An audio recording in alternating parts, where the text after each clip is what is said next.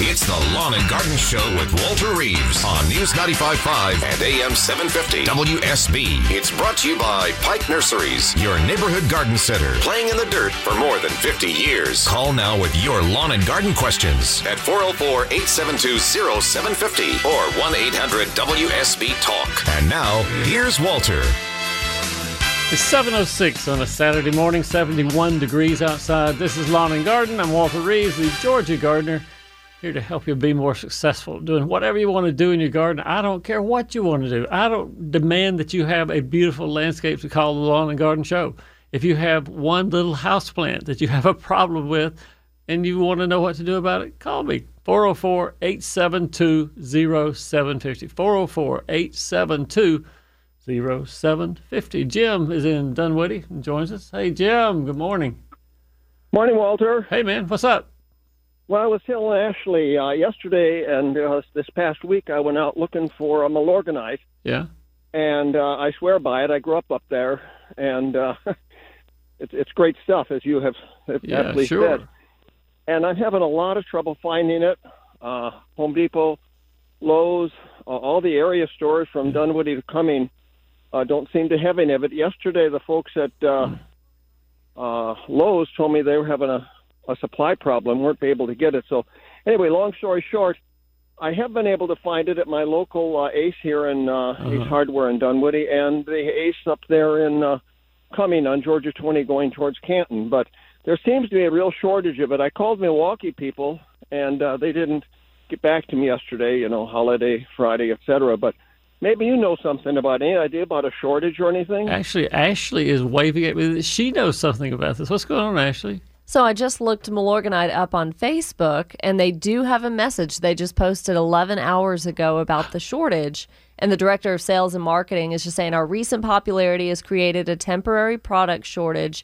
And the answer is that Milorganite is produced as a result of the wastewater reclamation process and is dependent on the amount of wastewater coming into the system for treatment. So I guess there's some issue up there. Those people in Milwaukee need to start eating more. I was just thinking the same thing, Jim, that we need to be very careful of what we say. Some people are eating breakfast right now. Not in Milwaukee, obviously, but you need to be careful with them. It's the family program, right? Yes, exactly. But the people of Milwaukee need to get on the ball, more roughage for everyone, and we get our Milorganite. I was not aware that there was any kind of a shortage of it, Jim. I was thinking that if you hadn't found any, I was going to offer you a bag that I have in the garage that you could have for $100 or something like that. If there's a shortage, I'd charge you big bucks for that. Well, I found. I think they still got 6 bags on the shelf here in Dunwoody, and I got 2 of them. So 4 now, everyone. Make a rush for the Ace in Dunwoody. So basically, I guess there you have it, Jim. Ashley, our intrepid Milorganite reporter, has taken care of that for us this morning. But I was not aware there was any kind of shortage. And of course, there are other organic, slow-release fertilizers that you could use. Pike, of course, uses a Dr. Earth brand that's different materials, but they're still slow-release organic fertilizer nutrients. And then you have the Hollytone, Earth Tone fertilizers as well. They're not made out of the same things, but the way they release the nutrients is about the same as Milorganite. Well, they're all that organic stuff is really the best you can do. Right. So, and especially on my Emerald Zoysia, that Milorganite just perks it up like you wouldn't believe. Great. Well, Jim, it's great talking to you. Thanks so much for letting us know what's going on. Enjoy your day. Thank you, Jim. We'll see you soon. 404-872-0750 is the number on Lawn and Garden. Let's see who we got here. Tim's up in Gainesville. Tim joins us on Lawn and Garden. Hey, morning. Tim. Good morning.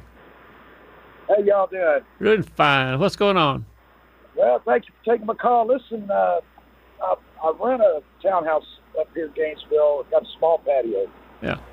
And I've always had pretty good success growing tomatoes in pots. And I got a Big Beef tomato, and I got a Rutgers Heirloom tomato in pots. They're doing beautifully. They're growing nice. Big Beef tomatoes, it's over 7 feet tall right now. Whoa, good Lord. Yeah, it's gone crazy. It's a tomato tree right now. Yeah. And then the Rutgers is also up over 6 feet now. But there's plenty of fruit coming, lots of blooms. But the fruit that especially on that big beef. I've had about 4 tomatoes come out, but they just don't seem to get bigger. And I missed the conversation. The lady called in earlier about something about her fruit not getting big, and I didn't catch what y'all had said. And I don't know if it has something to do with being in the pots, or if I'm not fertilizing or fertilizing too much. Or how big are the pots you're growing in, Tim? They're like I believe they're maybe 5 gallons. Okay. What color? I mean, they're big pots. This is an odd question, but what color are they? The color of the pots? Yeah, they're white, black, green. Green, dark green or light green? Dark green. You think I'm leading you on to some joke or something, Tim? Really and truly, this could be part of, not all of, but part of the problem, because the heat of tomato roots, well, if they get real hot, they stop absorbing nutrients. They stop doing what they need to do. And so if you have particularly black pots, now dark green may be a little bit different, but for black pots in particular, if the soil temperatures get above 70 some odd degrees, 71 or 2 degrees, the tomato just stops, just S-T-O-P-S, stops growing. Okay. So that's why I'm thinking maybe the green color has a little bit to do with it. Again, it's not all the problem, but possibly a little bit of it. The lady who called earlier about having a big tomato vine and no fruit, I think for her it may have been over-fertilizing was her problem. A lot of foliage, a lot of vine growth, but not much fruit growth. And so you sort of check yourself on that too. Okay. What would be another suggestion then? Because the actual where I have them, and I've been told by my neighbors that there wasn't enough sun to grow tomatoes, and I was like, watch this. Yeah. Okay. Because last year I had a really nice Roma tomatoes, and had those vines.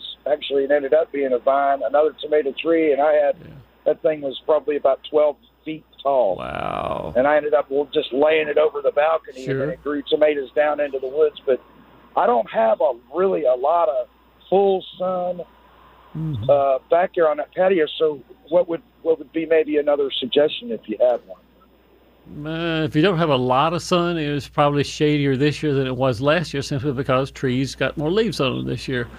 Okay. If you could move the pots, they're in pots, maybe you'd be able to roll them somewhere so there's a little bit more sun on the leaves of the tomato. Certainly, that's the formula that you want. Leaves equal sugar, sugar equals fruit. Fruit means happy gardener. Exactly. So think about that too. Okay. All right. Well, I appreciate your suggestions, and it's great talking to you, Tim. Thanks and good luck with your tomatoes. All right. Thank you. We'll see you, man. We got Teresa in Douglasville. Hi, Teresa. Good morning. Good morning. How are you? Doing fine. How can I help? So on Monday, I have a company coming out to pull down the kudzu on my pine trees and to spray the dirt. And I just wanted to know what is a better chemical to use to kill the kudzu for at least a year. Because I heard that glyphosate, or I think I'm saying it right. Yeah, that's Roundup. Oh goodness! Well, that's linked to breast cancer. I heard that on the news. That's not true. But okay, lots of things can be bandied about on the news and on the internet too, but that's not true. I don't believe you'll find. Let's talk about the kudzu though too. What would they be spraying on the ground to control kudzu? Because certainly glyphosate, the Roundup stuff, has to be absorbed by leaves. So if they remove the vine and the leaves, then there's nothing. Roundup will not do anything to control the kudzu that's underground at that point. So what are they going to put down? Do you know? Did they say what they're going to put down? Well, I told him specifically I didn't want Roundup, and he said, well, what do you want? And I said, I didn't know. So I'm asking you now. Right. Once the people have removed the vines, are they going to do anything to dig up roots in the ground, Teresa?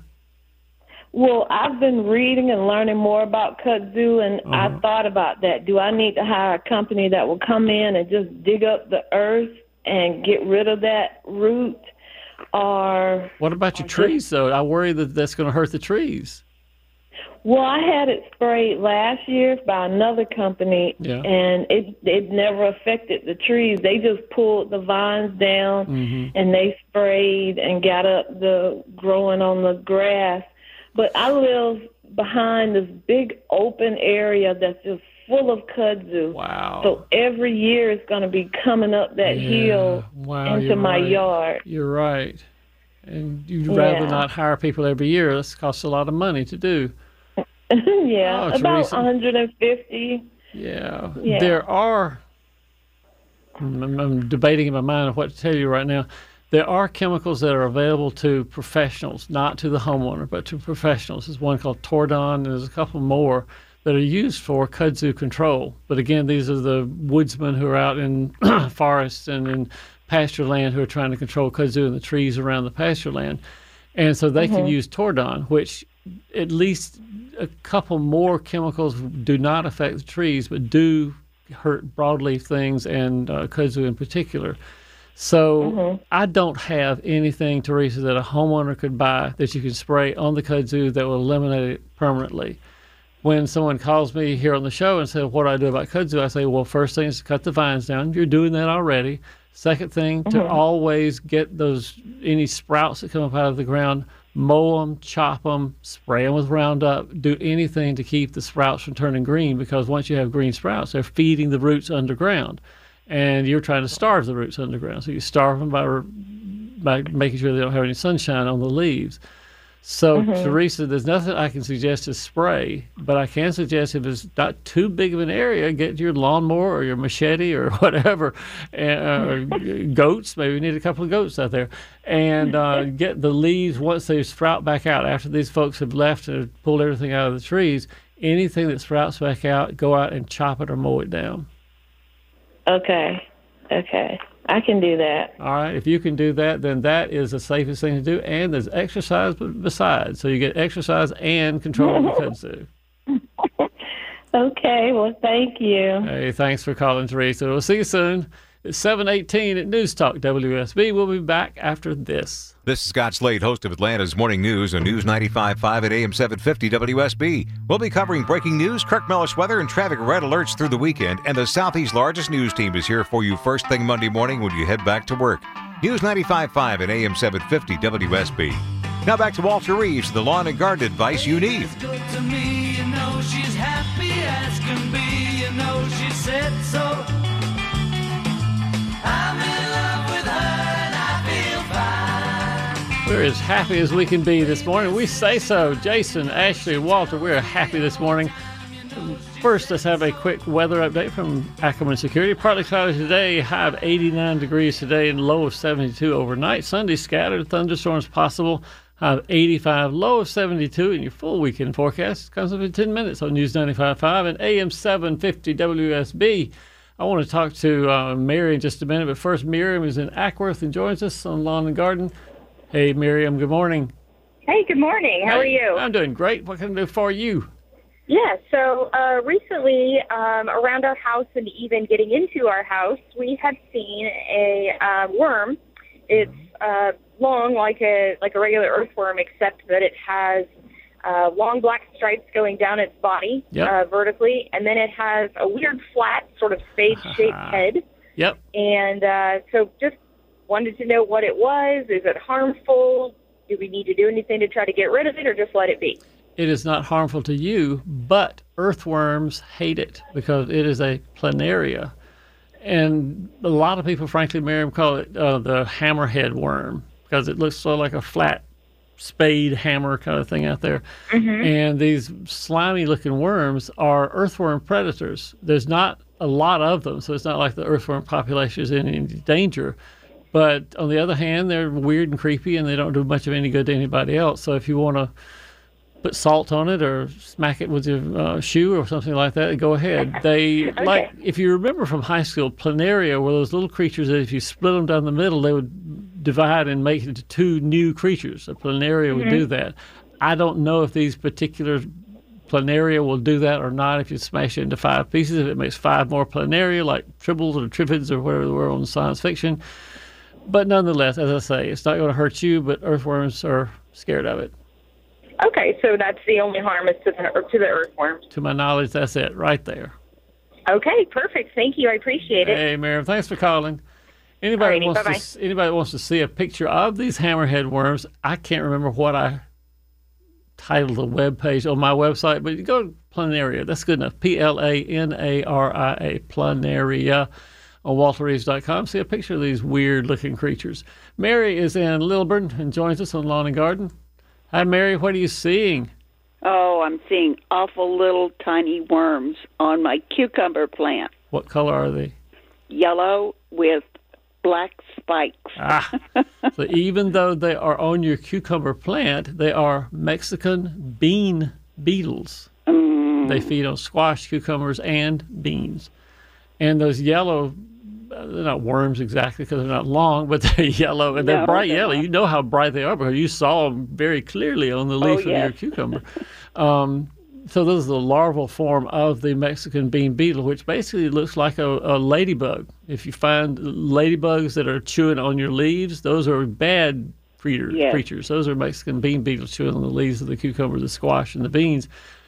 But fortunately, these yellow dudes, they don't move, so put some gloves on your hand, or if you're real brave like I am, just squash them. Just squash them. Anytime you see them or the yellow eggs underneath the leaves, turn the leaves over, and you see a bunch of little yellow eggs all over the bottom of the leaf, and they can be squashed or brushed off, too. I've been squashing them, but they really are getting ahead of me. I mean, every day I go out, and I find 6 or 7 or 8 of them. Wow. It's crazy. Well, they're there somewhere, and look for the adults too, because the adults are laying the eggs or leading to the larvae, which are, the whole process there. So make sure you don't have any adults to control them.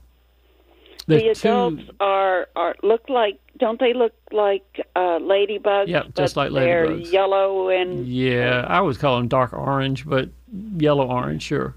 Yeah, and I've seen those, and they don't stay around long because I kill them. Oh, well, good for you. Well, if you want to spray, if you just have to spray something, it's not easy to control beetles. Hard-shelled insects like bean beetles and Japanese beetles and things like that are tough to control. 7 is probably the one, 7, or that's a competitor called 8.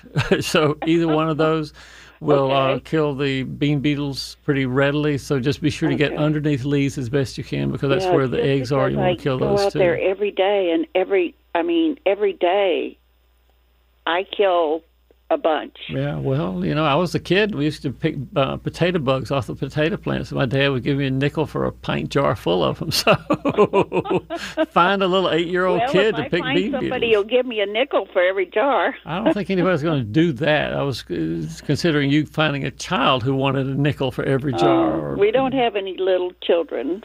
Well, we have grandchildren, and they're far away. Well, maybe you can find somebody, run around to elementary school or church or someplace like that. Don't kidnap any children. I did not say that, Mary. I know. Invite them. Put a sign by the driveway that says, bean beetle picker needed, paying nickel top prices or something like that. Advertise for them. Good idea. Mary, it's great talking to you. Okay, go out and squash some more beetles. They are certainly go out there waiting for you to come out with your thumb and forefinger. Just mash them real hard. 404-872-0750 is the number on Lawn and Garden. 404-872-0750. You can take Mary's place and ask your weird question about your weird insects this morning.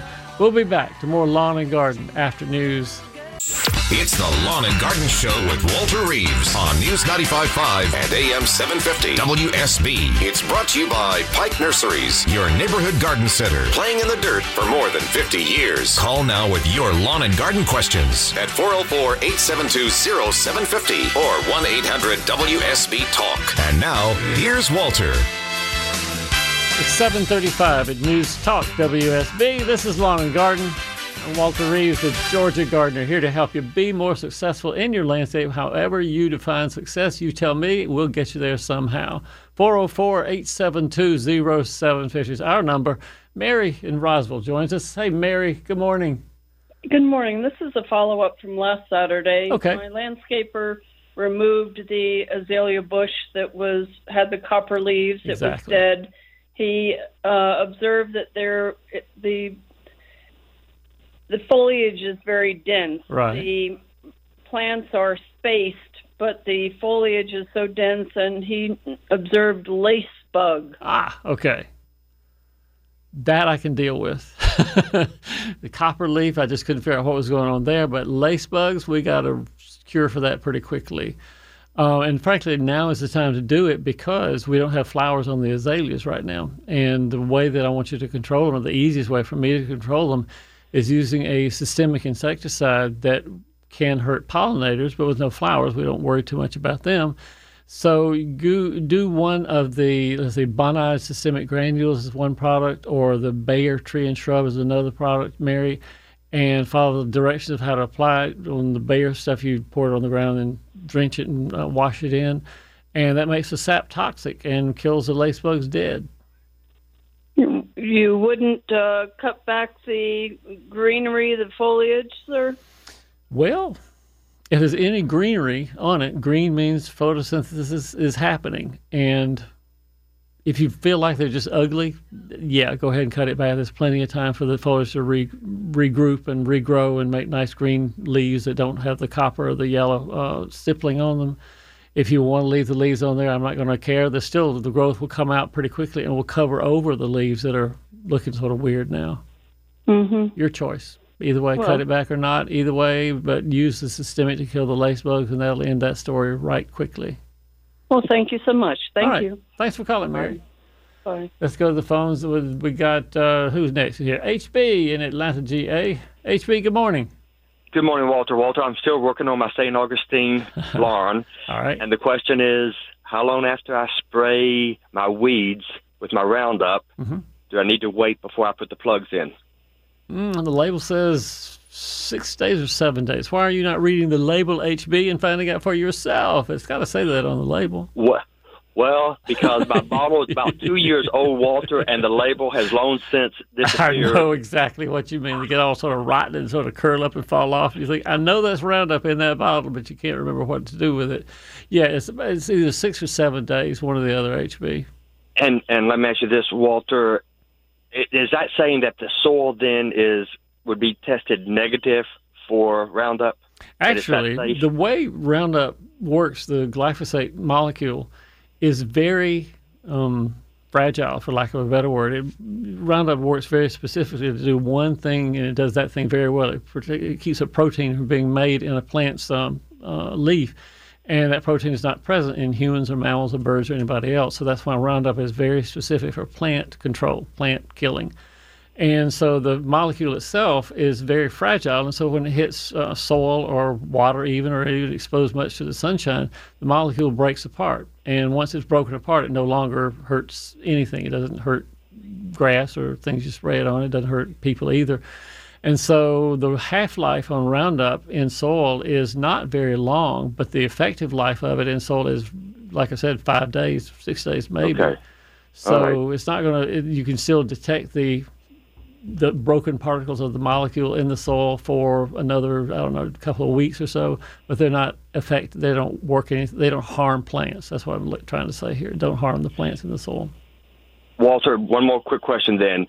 Do you pull the dead stuff back up, or can you just hoe it down? Hoe it down. No reason to pull it up unless you just feel like you want to, because it makes it prettier, neater, or something like that. Thank you, Walter. All right, HB. Thanks for calling. Bye. We'll see you, man. We've got, let's see, Sue is in Dunwoody. Hey, Sue, good morning. Good morning. Good morning. I have a question about pH and zoysia. Sure. Now, I think I know what your answer is going to be, but I'm going to ask you permission to not do what you would recommend. All right. This is testing. I think you want me to get a soil sample. But this zoysia is thriving. Mm-hmm. It's been in for 4 years. And I think I heard you say one time that you really can't go wrong adjusting the pH every few years. So could I just go ahead and I've got 700 square feet, not large at all. I think that would be about 28 pounds of lime. And I'm wondering if I could go ahead and do that without a soil sample. Let me hold my hand out and put it on top of your head, Sue. I'll put it on top of the microphone right here. Bless you, my daughter. Yes, you may go ahead and do what you want to do there. Terrific. Lime, and when it's applied to the soil, lime is opposed by what's called the buffering agency of the soil, meaning the soil keeps lime from changing pH very rapidly over time. So if you put 40 pounds per 1,000 square feet or less, you're not going to hurt anything, and you will affect the pH just a little bit. It won't be anything to make the zoysia die. It won't make it thrive and grow 6 feet tall either. But you could put 40 pounds per 1,000, or you did the math to find out 28 pounds for your 800 square feet. Right. And it's not going to hurt anything, and it'll adjust the pH just a little bit, because over time, as you fertilize, as acid rain comes down, as organic things break down in the soil, they tend to acidify the soil. And this little bit of 28 pounds per 1,000 or 28 pounds per 800 that you're putting down will just adjust the pH back up again by 1/10 or 2/10 of a point. So, yeah, I think you're fine. Thank you for your permission. That's granted. just what I wanted to hear. No, that's what you wanted to hear. Permission granted, sir. Okay. Thanks for calling. Thank you. Bye. Permission granted. If you need permission to do something, I'll tell you whether it's a strange, crazy thing to do and you take your own risk, or whether I think, it wouldn't hurt anything to do that. Let's see. All right, let's go to the phones. Who we got next coming up here? We got Valerie in Monroe. Valerie, join us on Lawn and Garden. Good morning. Good morning. Hi. A few weeks, in March, you told me to put about 40 pounds of 10-10-10 down on my pecan tree. All right. Moved to Monroe. These are really old trees, and they looked terrible when I moved in, and I wanted to help them. Okay. So I did that. Okay. So I have nice big leaves, just beautiful tree. Both trees are just covered in leaves. But now they have black spots on them. Oh. We don't like that, do we? No, we don't. It's a fungus, right? Possibly. There's a fungus called scab that makes spots on leaves and on the nuts too. So possibly you have scab, yeah. What to do? Pray for a dry spring.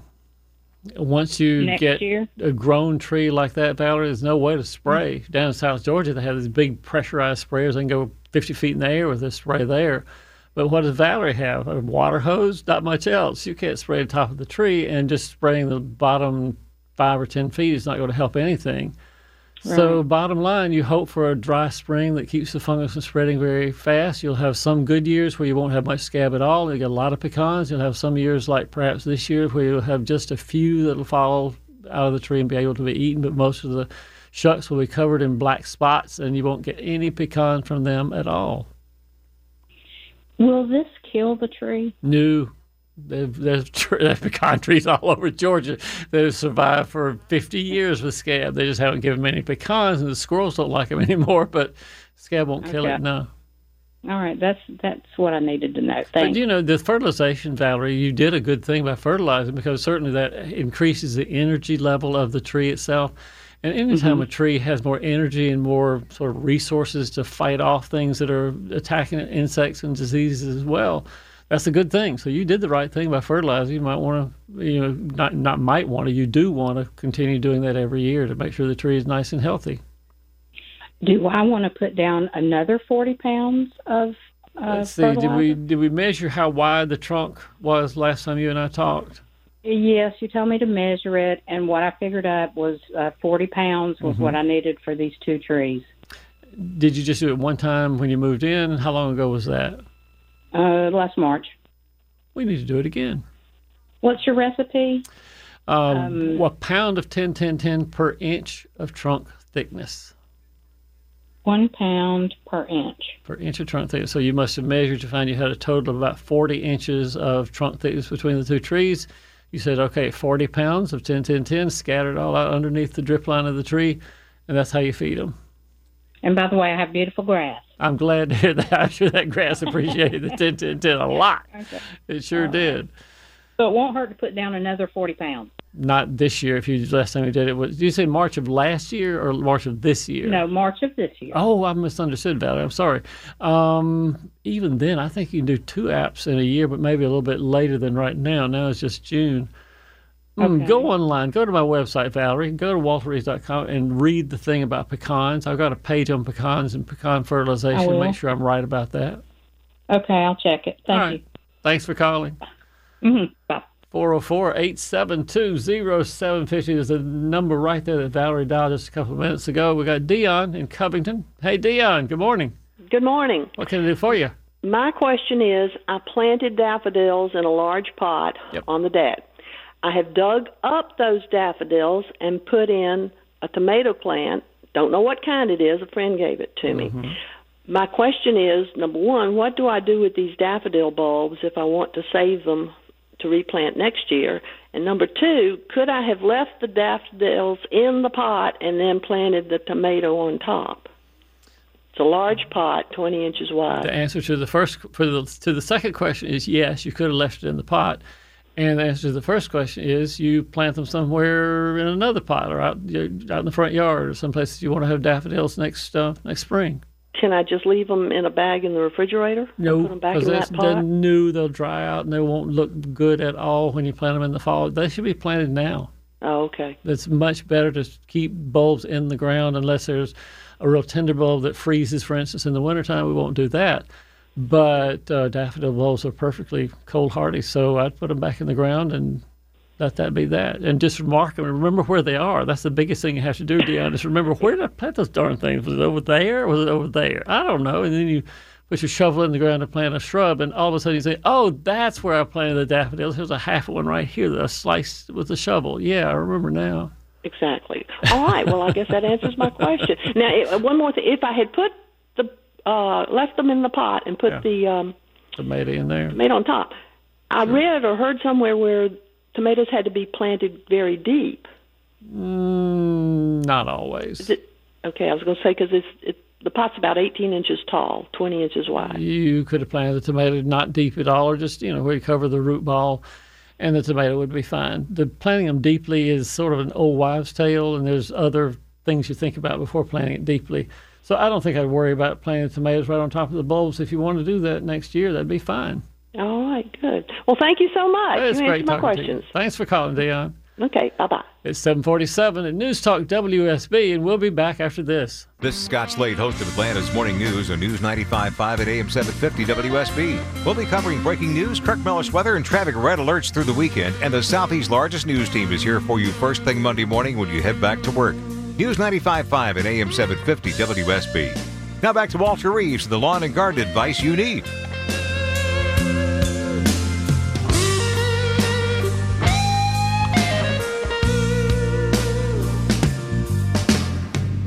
When you can't find the light that guides you through a cloudy day. Somebody that sounds like I sound from Saturday morning. Horse on Saturday morning here. Well, a quick weather update brought to you by Ackerman Security. Today, the high today around 89 degrees, low overnight 72, partly cloudy. Tomorrow, scattered thunderstorms possible, high of 85, low of 72. And your full weekend forecast comes up in 10 minutes on News 95.5 and AM 750 WSB. As you can tell, I am having fun this morning. Sharon in Roswell joins us. Hey, Sharon, good morning. Good morning, Walter. A few weeks ago, you talked about your redbud tree and how you used a bucket to water it. Can you go into more detail, like what kind of bucket, how many holes, and how often? It's a white 5-gallon bucket that I found next to the street and took to my house. And I took a drill and drilled a 1/4-inch hole on the side right close to the bottom, a half an inch maybe from the bottom of the bucket. And so I placed the bucket next to my new redbud tree, which I do not want to lose because it costs so much money. And every day or two or three, usually every couple of days, I will look and see if the leaves are a little bit droopy, a little bit dry, if it hasn't rained for a couple of days, and I fill it full of water. And 5 gallons of water slowly dribbles out of that 1/4-inch hole in the bottom of the bucket, and the leaves all perk up real good, and the redbud smiles at me, and I leave it alone for the next couple of days. That's what I do. So, but when it's raining, as much as it's been raining, you don't have to do that. I haven't watered it in probably 4 or 5, Sharon. I'm guessing it's been a while. It's been a little while because it has rained just every afternoon in my house right. for 5 minutes or 20 minutes or something like that. You get the heavy or those light rainstorms, like the thunder off in the distance, but I just keep an eye on the leaves, and I check them every day. But if they look pretty perky in the morning and pretty perky in the afternoon, then they don't need watering that day. Oh, good. Then also, quickly, I've got gladiolas that are multiplying. Yeah, good. When can I transplant those? Well, they've finished blooming pretty much, haven't they?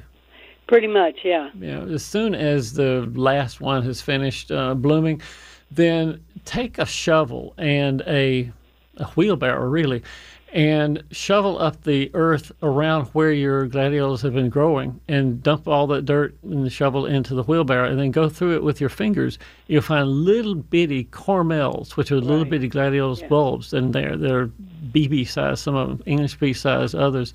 And if you can move those to a bed where you don't expect any flowers for at least a year, they will eventually grow into gladiolus bulbs within a couple of years, and then they'll bloom for you. So moving and digging and sorting out the little cormels, you can do it as soon as the last flower is finished. And they do have to be in sun, is that correct? They love to be in the sun. And I don't know about you, Sharon, but mine always flop over, so mine are usually against something that they'll hold them up, a fence or mine too. some other shrubbery or something. Yeah. Okay, perfect. Thank you so much. Have fun, Sharon. We'll see you soon. Thank you. Bye-bye. 56 minutes past the hour. I bet we've got time for Carrie here. Carrie's in Forsyth and calls us this morning. Carrie, good morning. Hey, Walter. Hey, man. What's up?